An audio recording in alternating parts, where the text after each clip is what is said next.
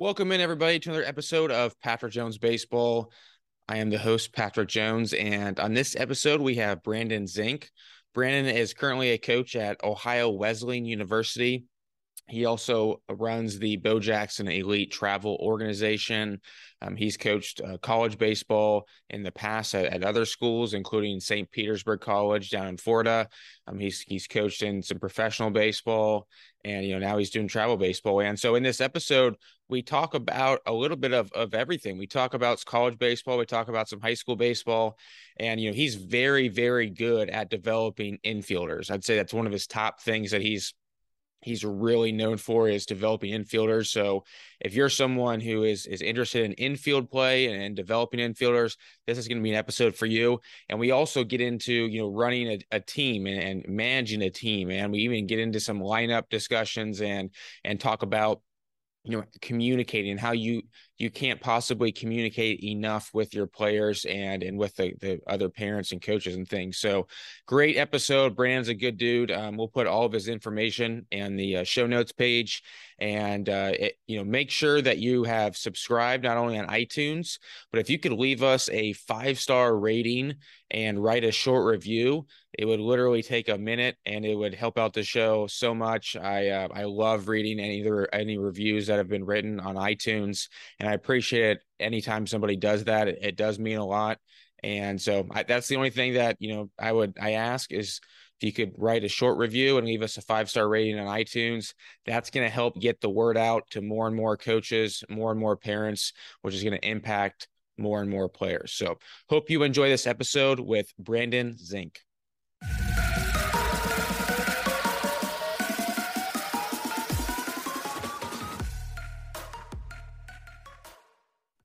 All right, we now welcome on Brandon Zink. Brandon, thanks for coming on the show today.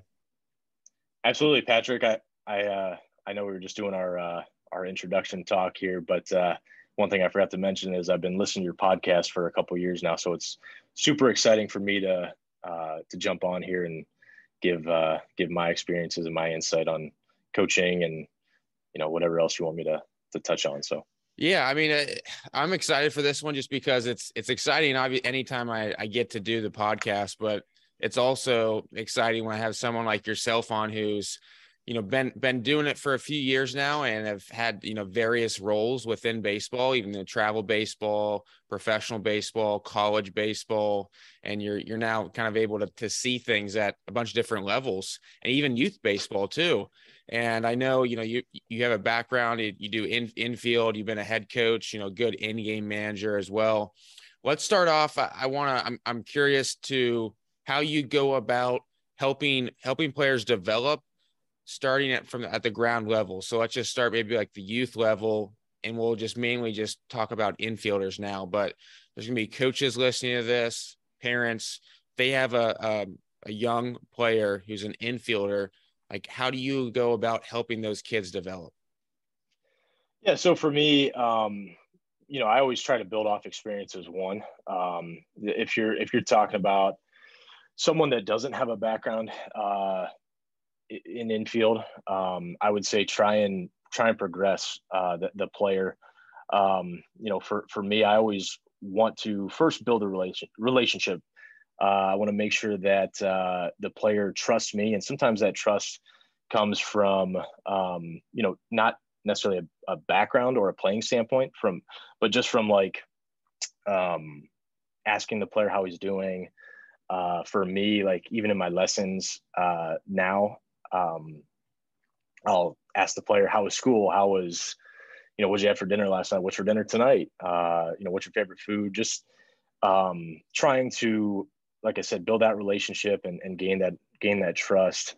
Even at the college level, like it's funny, I'll show up and we'll talk about music, or we'll talk about girls, or we'll talk about, if they're an older upperclassman, we'll talk about the bars around campus.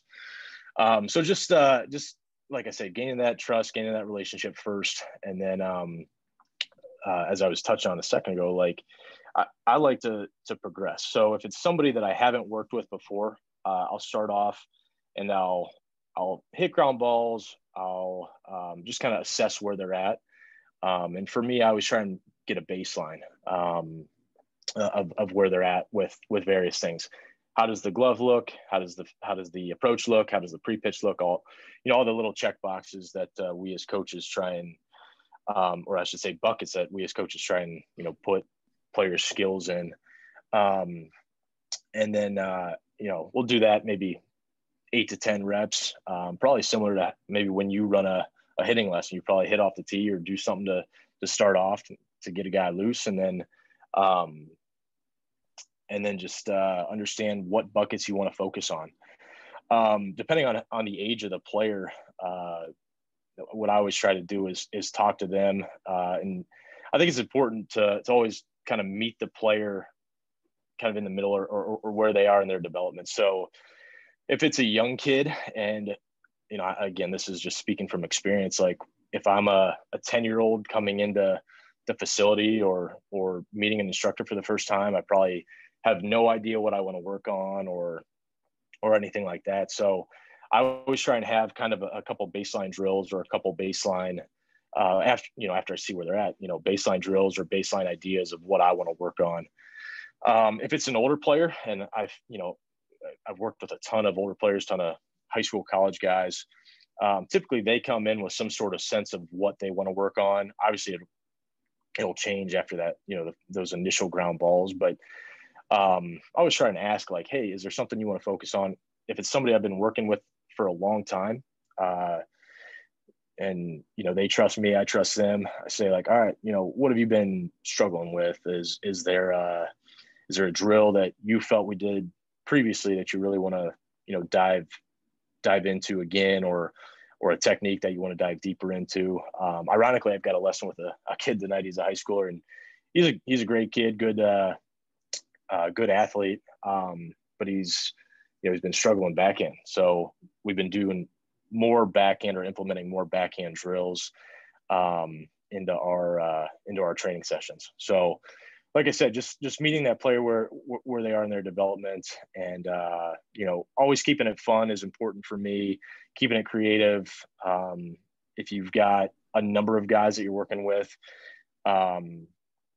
keeping it competitive, adding a little competition piece into it always keeps it fresh. And one of the things I've done, and this is more from a curriculum standpoint, when I build programs and when I build a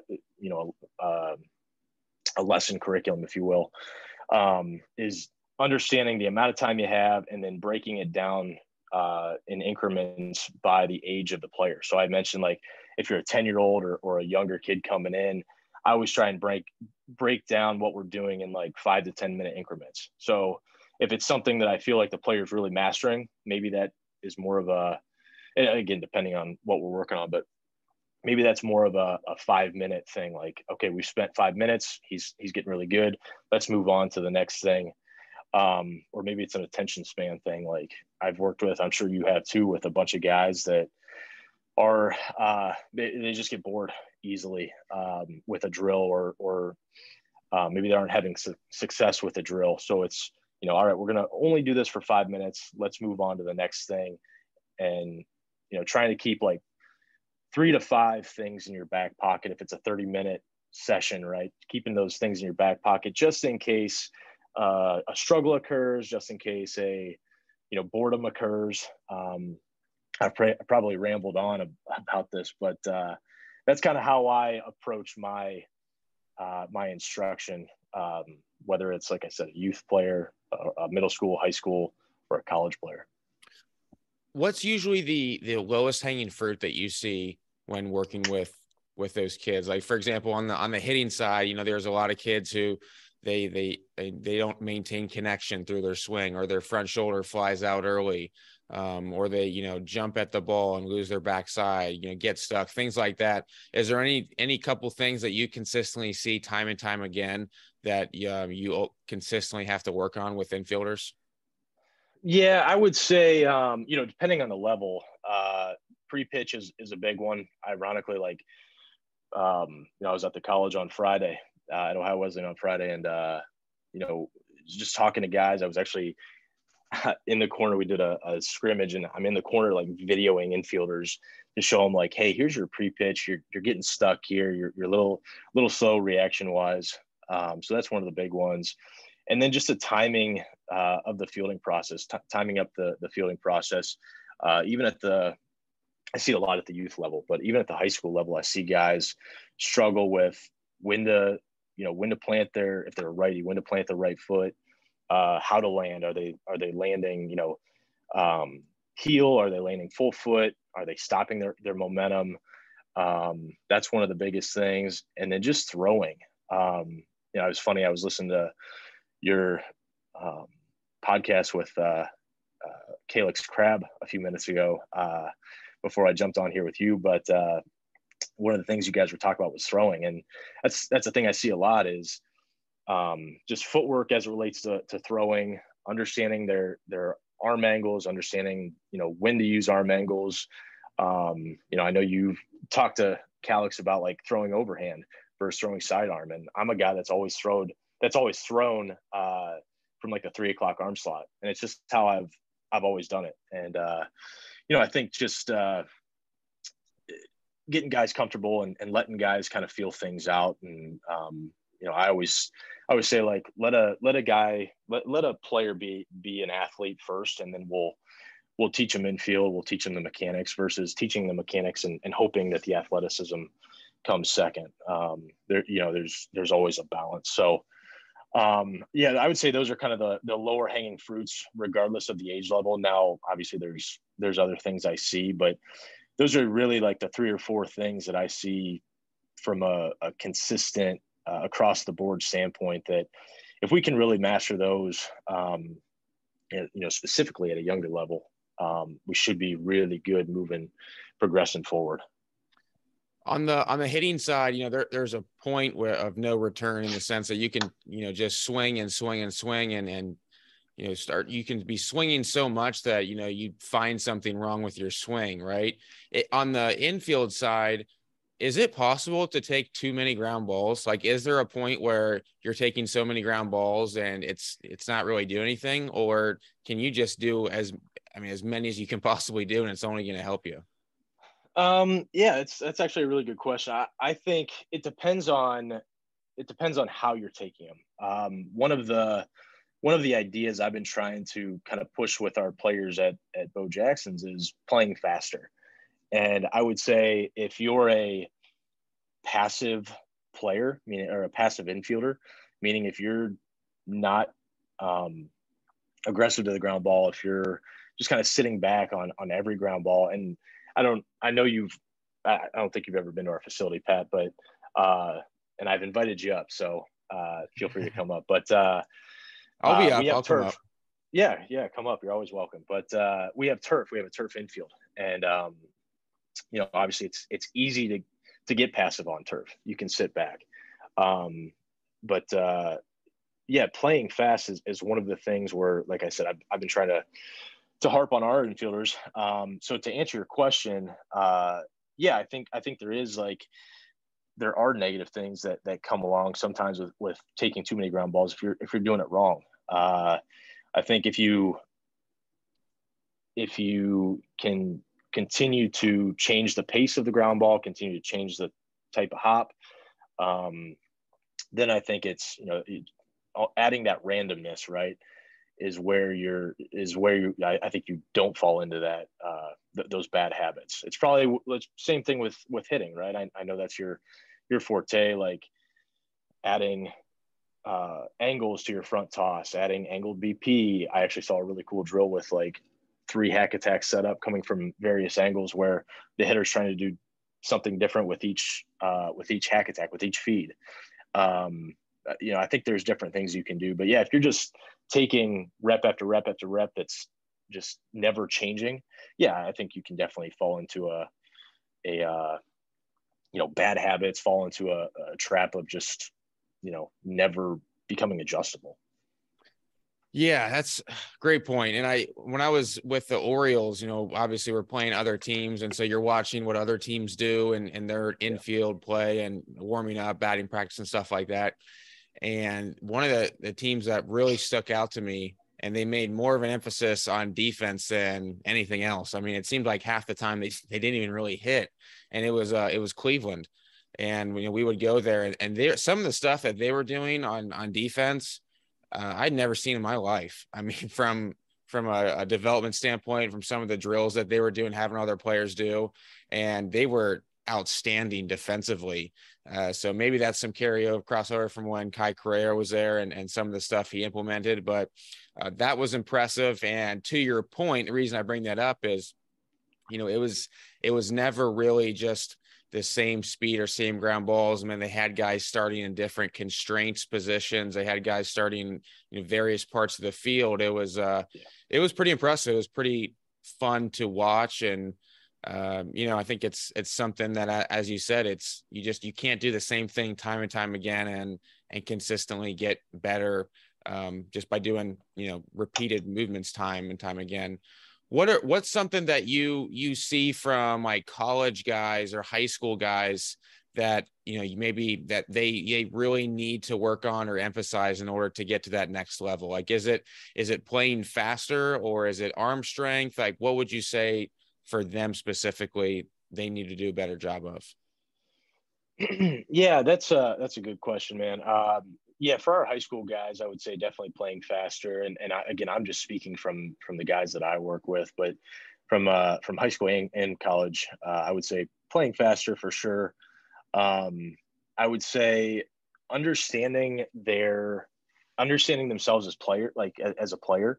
One of the things that I see a lot, and I don't want to talk negatively about like high school coaches or how players are communicated with from at various levels, but I think understanding a player understanding his own game, and coaches being honest with players like, hey man, you don't have a great arm, and actually this was me growing up, right? You don't have a great arm.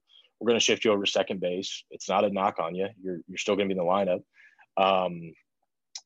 Just understanding their role, right? And from a college standpoint, I think there's more advanced things that we do specifically at Ohio Wesleyan. Understanding, so we just to give you kind of a peek behind the curtain, we do shift cards, and that's one of my jobs at Ohio Wesleyan is to create the shift cards. So I go through the data and I understand where everyone's hot zones are and where their tendencies are, ground ball wise and fly ball wise for the outfielders, and I do the shift cards. So getting the players to understand the importance of that, and then from a practice and preparation standpoint, making sure they're getting ground balls in those spots to where they're shifting. I would say, and then I guess on top of that too is making sure that they're prepared to not just field a ground ball there, but to throw and adjust to throw, if they're going, in the hole, if it's a shortstop and he's playing more behind second base, making sure that he's understanding what the next piece of that fielding puzzle is, or if he shifted closer to the third base line, making sure that he understands it's a longer throw. What's that longer throw entail? Arm angle wise, maybe it's throwing or ball flight wise, maybe he's got to get a longer hop. Maybe it's I'm at Division III, so we're not we don't always have the guys with the greatest skill sometimes, right? It's not a knock on our guys, but it's just getting them to understand, like, maybe not try and muscle it up here, but like I said, understand yourself. Maybe instead of muscle it up, you got to give it a skip over there to first base, dig it in the ground and give the first baseman a chance to maybe get a long hop. So, yeah, man, to answer your question, like I said, I think it's just getting players to understand themselves as players, as athletes. That's one of the biggest things. And then from a training standpoint with them, I think it becomes easier because you can have those honest conversations. You can have probably more productive conversations, and then kind of lead them or set them on a better path to be successful. When we had Paul Yanish on the podcast several months ago, one of the things that he said is, the enemy of an infielder is anxiety. Absolutely. Is there anything that you help your infielders with specifically to help reduce that anxiety? I mean, you hear some stuff from, kind of glaring off into the stands, or finding something to zone out for a second when you're, in the middle of, between pitches or whatever, just to try to lock yourself back in. But is there anything that, you have found has helped certain guys? That's a good question, man. I'm still, obviously every guy's different, right? I'm still probably trying to answer that question myself. I know it's funny you asked this question, because I was thinking about it this morning.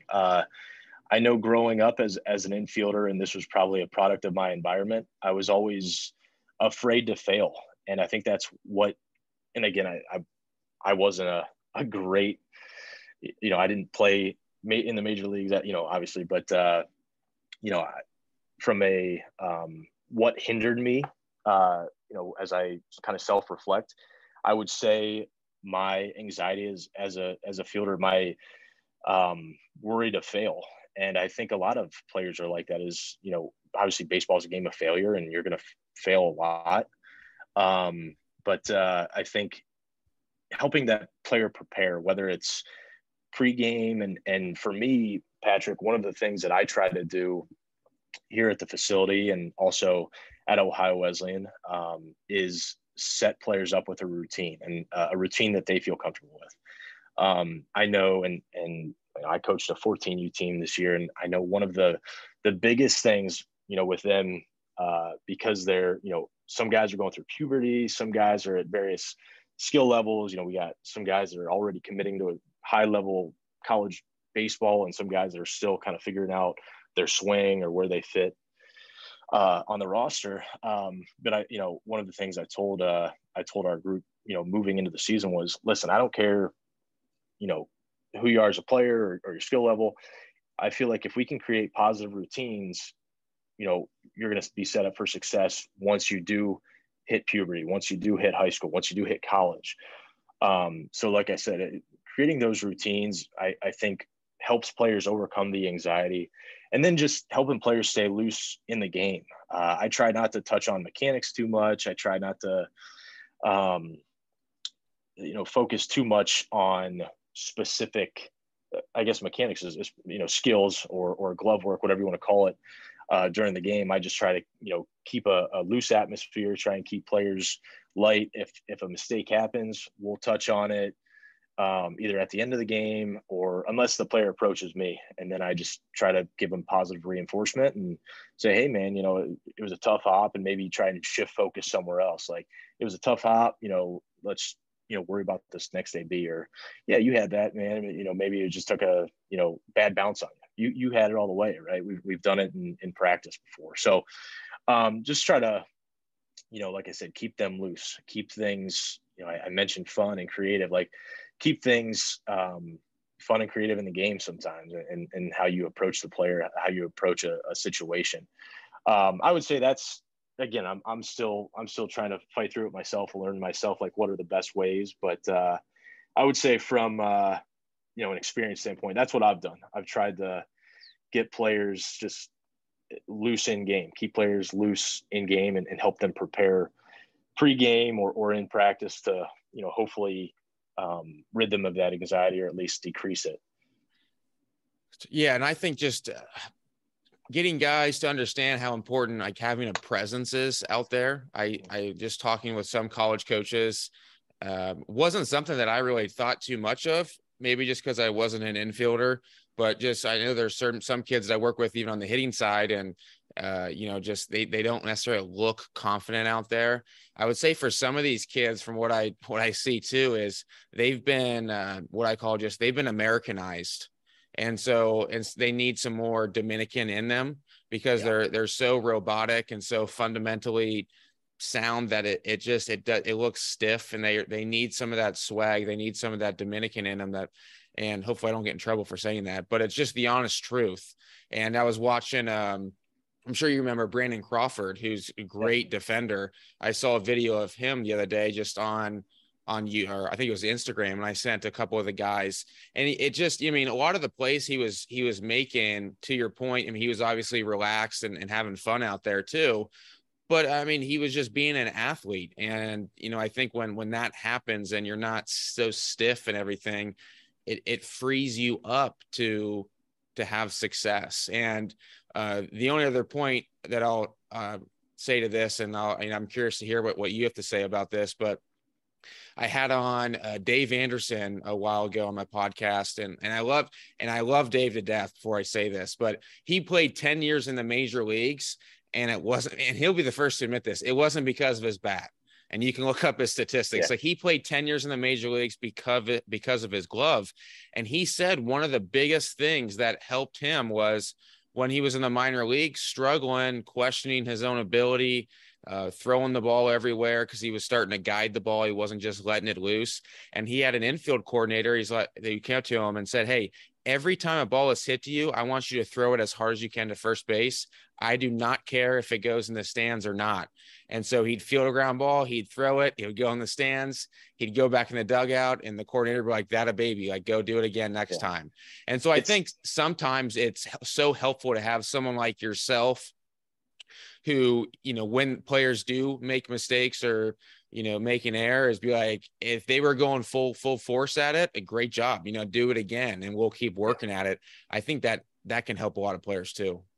It's funny you mentioned that because I've listened to that episode, and I actually listened to it last year. I remember I was driving back from the college to home, and I remember that's always stuck with me. What Dave said was, throw it. I think he said 3 rows in the stands or something like that. Yeah. And I still, to this day, I use that. Ever since I heard that, I will use that with some of our players that have trouble getting the ball to first base, or have trouble just being accurate. And it's funny that you brought that up because I use that on the regular. But hey, one of the things I was going to mention, and it reminded me, is you mentioned presence. It's just like a pitcher, like having mound presence. But one of the things I do, or I try to tell players, is obviously we want players to have confidence, but let me back that up. Some of the most successful players that I've coached are players that don't give an F, right? They don't care. And I don't mean that negatively. It's they don't care how they look. They don't care how what you think about them out there. They're just having fun. They're just dudes. And they think they're the best best infielder out there on the diamond. And it's kind of like hitting, right? There's a story that our GM here at the facility always tells about a player. I don't know if I should say him by name, but a guy played in the big leagues for a long time, and I don't know his career numbers, but he wasn't the best player. He wasn't the best hitter, but he would walk into the cage and he would walk in with the most swagger. He thought he was the best hitter. And that, it's probably how he stuck in the big leagues, because he just had that internal, thought about himself that he was the best guy out there. And, whether he was or not, he put up good seasons, but I think that's what a lot of players miss. And I think if we can somehow bring that out in players and provide them the confidence to play like that and to have that internal confidence, it's probably, goes a longer way than we know. So. Oh, dude, yeah. I mean, don't even get me started. I read about a lot of this different stuff. I read on, quantum physics and, law of attraction type of stuff too. And I think that the thing that a lot of people don't understand when it comes to believing in yourself and that inner voice inside of you and, feeding yourself those positive thoughts is, it's one thing to have a goal, like a dream, whether it be playing the big leagues, Power 5, I probably, like a lot of the listeners were, kids who are going to be listening to this, things like that. Like, I love it. Like, that's awesome. But the problem is you don't actually live your life in order to accomplish that goal. Like, you don't live like an all-star. You don't live like a Power 5 everyday type of player. You say it's like a wish, you want it, but you don't live it. And so it takes both. It takes the belief, the internal belief, and those internal thoughts, like that example of that guy you just gave. And then it also takes the action of doing what those types of people do. And so when you can combine the belief with the action, that's when you're going to get something special.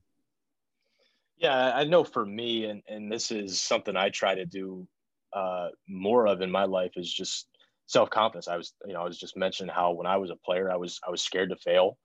And for me, like, um, it's funny. I think I actually got this from my wife. We talk a lot about just self-confidence and confidence and, the things we do on a daily basis. And she pushes me. But one of the things I've tried to get better with is, for really, I think since COVID hit too, is just, all right, you do all this stuff, you, add the tools to the toolbox, if you will. You are, uh, a good coach, a good this, a good that. And, I just try to wake up every morning kind of with that thought in my head, like, all right, I'm not going to care. Like I was just telling you about the guy in the cage. Like, I don't care what people think about me, right? I'm going to go to work. I'm going to coach this game just with the best of my ability, but just knowing that, or I guess with the thought of, I know my stuff. I know what I'm talking about, right? And I'm not saying I know everything. I don't. I probably know like 1% of Perry Hill, right? We always talk about Perry Hill as being the best infield instructor, right? But or Kai Correa, but I that's probably how much I know. But in my head, like having the confidence that, okay, I know what I'm talking about, and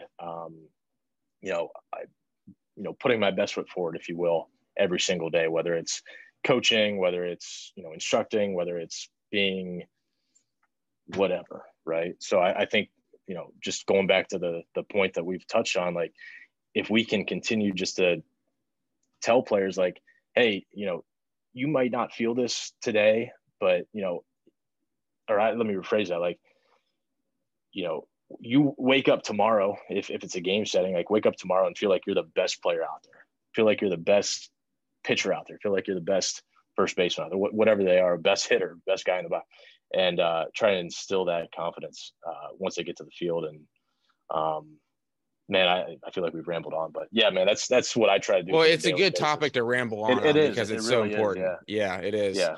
I one of the things though I do want to ask you about now, because you've had experience with this, and I think it is important to hit on, is just coaching in general. Like you coach travel baseball. I know you've coached in college. You've done some stuff even professional baseball. But what are some of the things that coaches can improve upon? Maybe let's just even start from just a game management standpoint, because there really is an art to that. Especially, it's not like you're in the major leagues and you have all this data information. You're told what to do for every single thing. So, when you're coaching a travel team, how do you go? I mean, what's some good pieces of advice you have for managing the game, getting players in, like all that stuff? Yeah, for me, it's going in with a plan. It's a soft plan, right? So, like, and you mentioned travel baseball. Like I mentioned, I coached a 14U team. I've coached travel baseball for a number of years, but I always go into game, I should say, with, all right, these are my starting pitchers, these are my relief guys for this game. This is my lineup, and then for me, Pat, and just I guess again to give you a kind of a peek behind the curtain, I don't really care about wins and losses at the travel set at the travel space, but I always try to develop guys. Like my goal is to get guys in, get them a certain number of ABs. For me, like I always want to try and get guys at least 2 ABs a game. So what I try to do is I'll go in with a plan. I'll have a lineup. I'll say, all right, this guy's going to go in for this guy. This guy's going to go in for this guy. And again, that's just a soft plan, right? Things might change. Like your pitcher, you want pitchers to go 4 or 5 innings. Pitcher might go 1 inning, and now you got to shift that plan. But always always have that plan. Always be prepared to adjust that plan, and almost have like plans A, B, C, D, you know, in case something goes haywire. Yeah, we give up 10 runs in the first inning, or yeah. Exactly. It's happened, right? And then on top of that, communicate with the guys that are on the bench. Like I always try and tell my guys, like, all right, you're on the bench. This is your role that day or this game. Maybe you're going to come off as a come onto the field as a pinch runner. Maybe that's your only job that day. Be the best pinch runner you can be. I always go back to the 2004 playoffs with Dave Roberts, right? Dave Roberts' only goal that one game was to be a pinch runner and to steal second base, right? That was his one job. And I think communicating that with athletes is big and goes a long way and prepares them mentally and sometimes physically for that game or for that one instance. Over communicate, right? Pitching is, again, I don't know as much about pitching as I do hitting and infield and all that, but I always try to communicate with my pitchers. All right, here's what I want you to do. Like you're going to start this game. We'll push you to this many pitches. You're on a pitch count or you know, inning count or whatever. And then with the relievers, like I try to communicate with them at least 2 or 3 innings before. Hey, make sure you start stretching. Make sure you do this. Make sure you do that.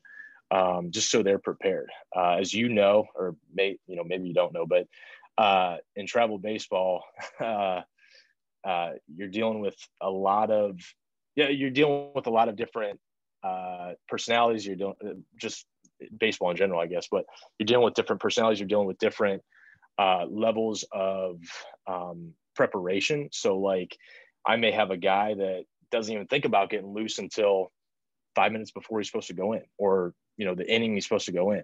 So trying to keep guys kind of on that soft plan, if you will, or prepared mentally to, you know, do what's next for them in the game. Those are my 2 biggest things, Pat, or like I said, having a plan, going with a plan, and just over communicating. For me, I would say as I've been a head coach, I've been an assistant coach. I think each role entails something different. So as a head coach, you always got to think a few innings ahead. And then as an assistant coach, you're more of a kind of in the moment type coach, to where like if you're the head coach, you're thinking about your substitutions, you're thinking about your pitching changes, you're thinking about, you know, the strategy of the game a little bit ahead of when it happens. Like, all right, if X happens, then I have to do this. If Y happens, then I have to do that. If you're, and this is just kind of going off experiences, Pat, but like I said, as an assistant coach, I always try and think like one play ahead. So if it's, you know, I mentioned the shift cards that I do. So if we have, all right, we know we got the 4, 5, 6 guys up, we know what we're shifting. Maybe the other team pinch hits for the 5-hole guy.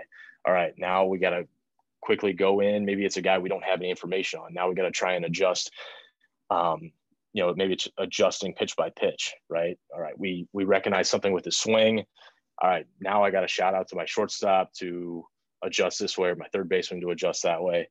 So that's kind of more of a roles idea, but yeah, from a game sense, game strategy, that's how I've always operated. And it's probably a very kind of base level or baseline operation for myself. But, you know, just again, to kind of give you a peek behind the curtain of how I go about it.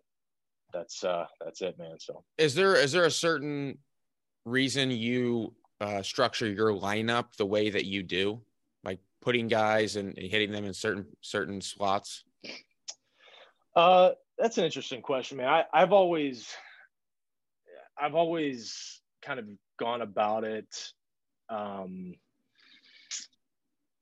like to be collaborative, I guess, is how I'll start that answer. Like, I'll take feedback from my assistant coaches. I'll take feedback from sometimes how the player's doing. Like, I'll just give you an example. Like if I have a guy who I know he's got it, like he can be a 4-hole guy, but man, he's really struggling with a breaking ball. Like I'll try and get him down in the lineup a little bit more so he sees more fastballs. And again, that goes back to the communication piece. Like I don't want to kill that guy's confidence, so I want to make sure that he knows why he's moving down.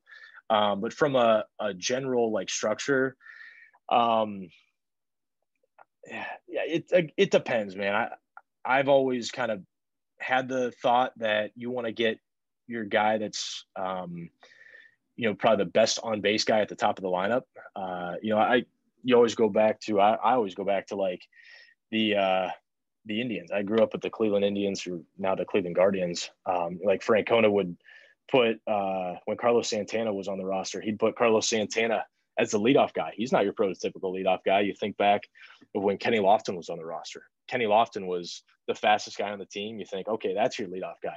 Well, I think it's shifted to where now you want to find the guy that's going to get on base, and kind of keep with that idea of you get on base, you move the runner, and you score the runner. And if you can score early in the game and get that leadoff guy, that on base guy up more often, you're going to get more guys on base. You're going to score more runs. So that kind of just goes back to just how baseball has changed and how lineup construction has changed. But yeah, man, for me, it's I look at on base, I look at in that number one hole, and then two, is it a guy that can move a runner, low strikeout guy, and then after that, I look at how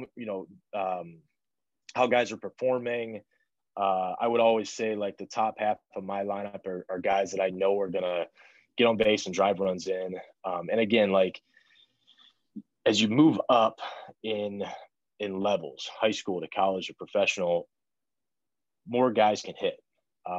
So you want to try and shift guys around to just where they fit best and where you can find the best success for them. And again, it goes back to like, if I have a guy that's struggling a little bit, I'm going to move him down and get him more fastballs. And hopefully he's going to produce runs for us in the bottom half as much as he would when he's on at the top of his game in the top half. So it varies, to answer your question. Yeah, totally. I think you answered that really well. And I think one of the most overlooked parts of coaching is what you talked about, is the importance of just over communicating where players stand on the team, because that was a great example of, you drop a guy down in the lineup who's struggling, but you don't say anything to him. He just walks over to the lineup card and sees that he's dropped now to 7th or 8th hole. And now your mind starts wondering, why I'm dropping in the lineup. Confidence goes down, production goes down, all that kind of stuff too. And that sounds so simple, but yet there's so many coaches who don't actually do that. And it's so important. And trust me, I know, because I've gone through some pretty bad slumps. So I know, but no, I 100% agree with what you're saying. The next thing I want to ask about is, you guys are well known, Bo Jackson Elite. I would say even just, it seems like every year there's more and more players wanting to go and play for Bo Jackson Elite, even, in the area that I'm in and all over the place. What would you say to other travel organizations as something that they could do that would benefit travel baseball as a whole, no matter where they're at in the country? Like, what's something you feel like you guys do very well that maybe other organizations overlook? Yeah, that's a good question. We've pride ourselves on player development.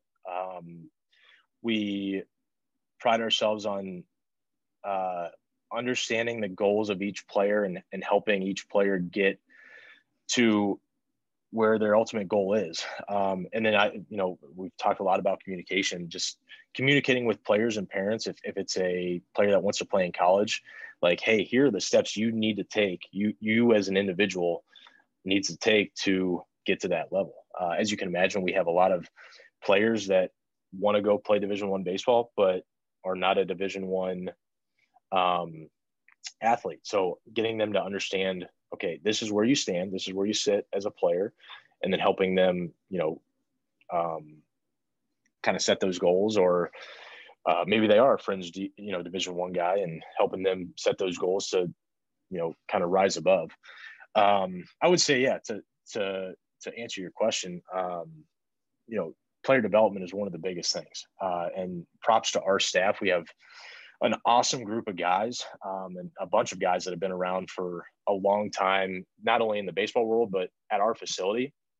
And I think that's from a culture standpoint, that's awesome, because we can continue with the same culture. We can continue with the same philosophies. And I would say for myself and our staff, we love to be collaborative and create, new ways of doing things. And as you can imagine, right, every coach takes something from somebody, right? So we're always sharing ideas with each other on Twitter, or, DM Twitter or Instagram or whatever when we see something.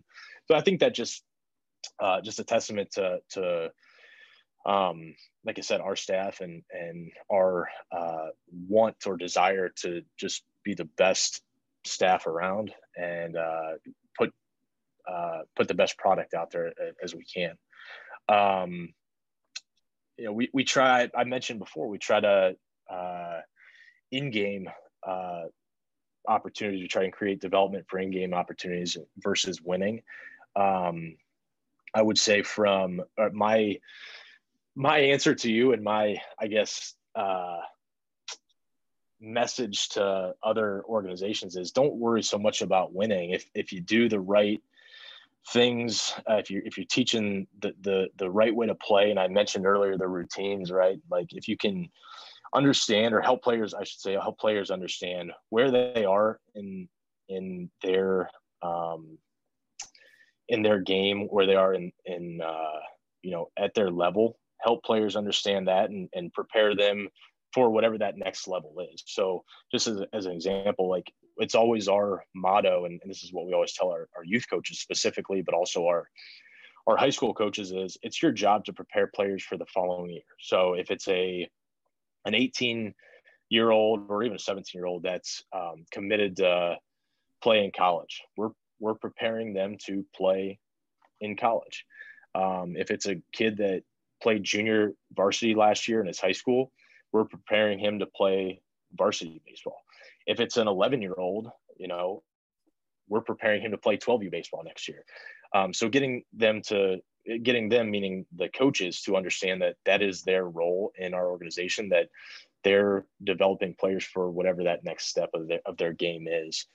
And again, my message to coaches is, don't always focus on winning. Focus on developing players and wherever they are in their development, and preparing them for that next level, and adding the tools for them to, be successful at their current level. And then, as they move down to that next year, and down the road in their careers, to be successful at each step of the way. So. Awesome. That was great. Great stuff. Brandon, I appreciate you coming on the show today. Is there anything else you would want to have, or want anybody to know about you? If so, the floor is yours. No, nothing specific, man. Like I said, I don't know everything. I'm not, even though I'm a quote unquote professional coach, or what people call a professional coach, man, I'm always learning. I love learning. I love finding new ways to teach, finding new ways to go about, whether it's incorporating drills, or just communicating with players. I love that stuff. And, I'm always open to talking baseball, and I'm glad that you and I finally got a chance to do this, because I love talking baseball. I love talking coaching.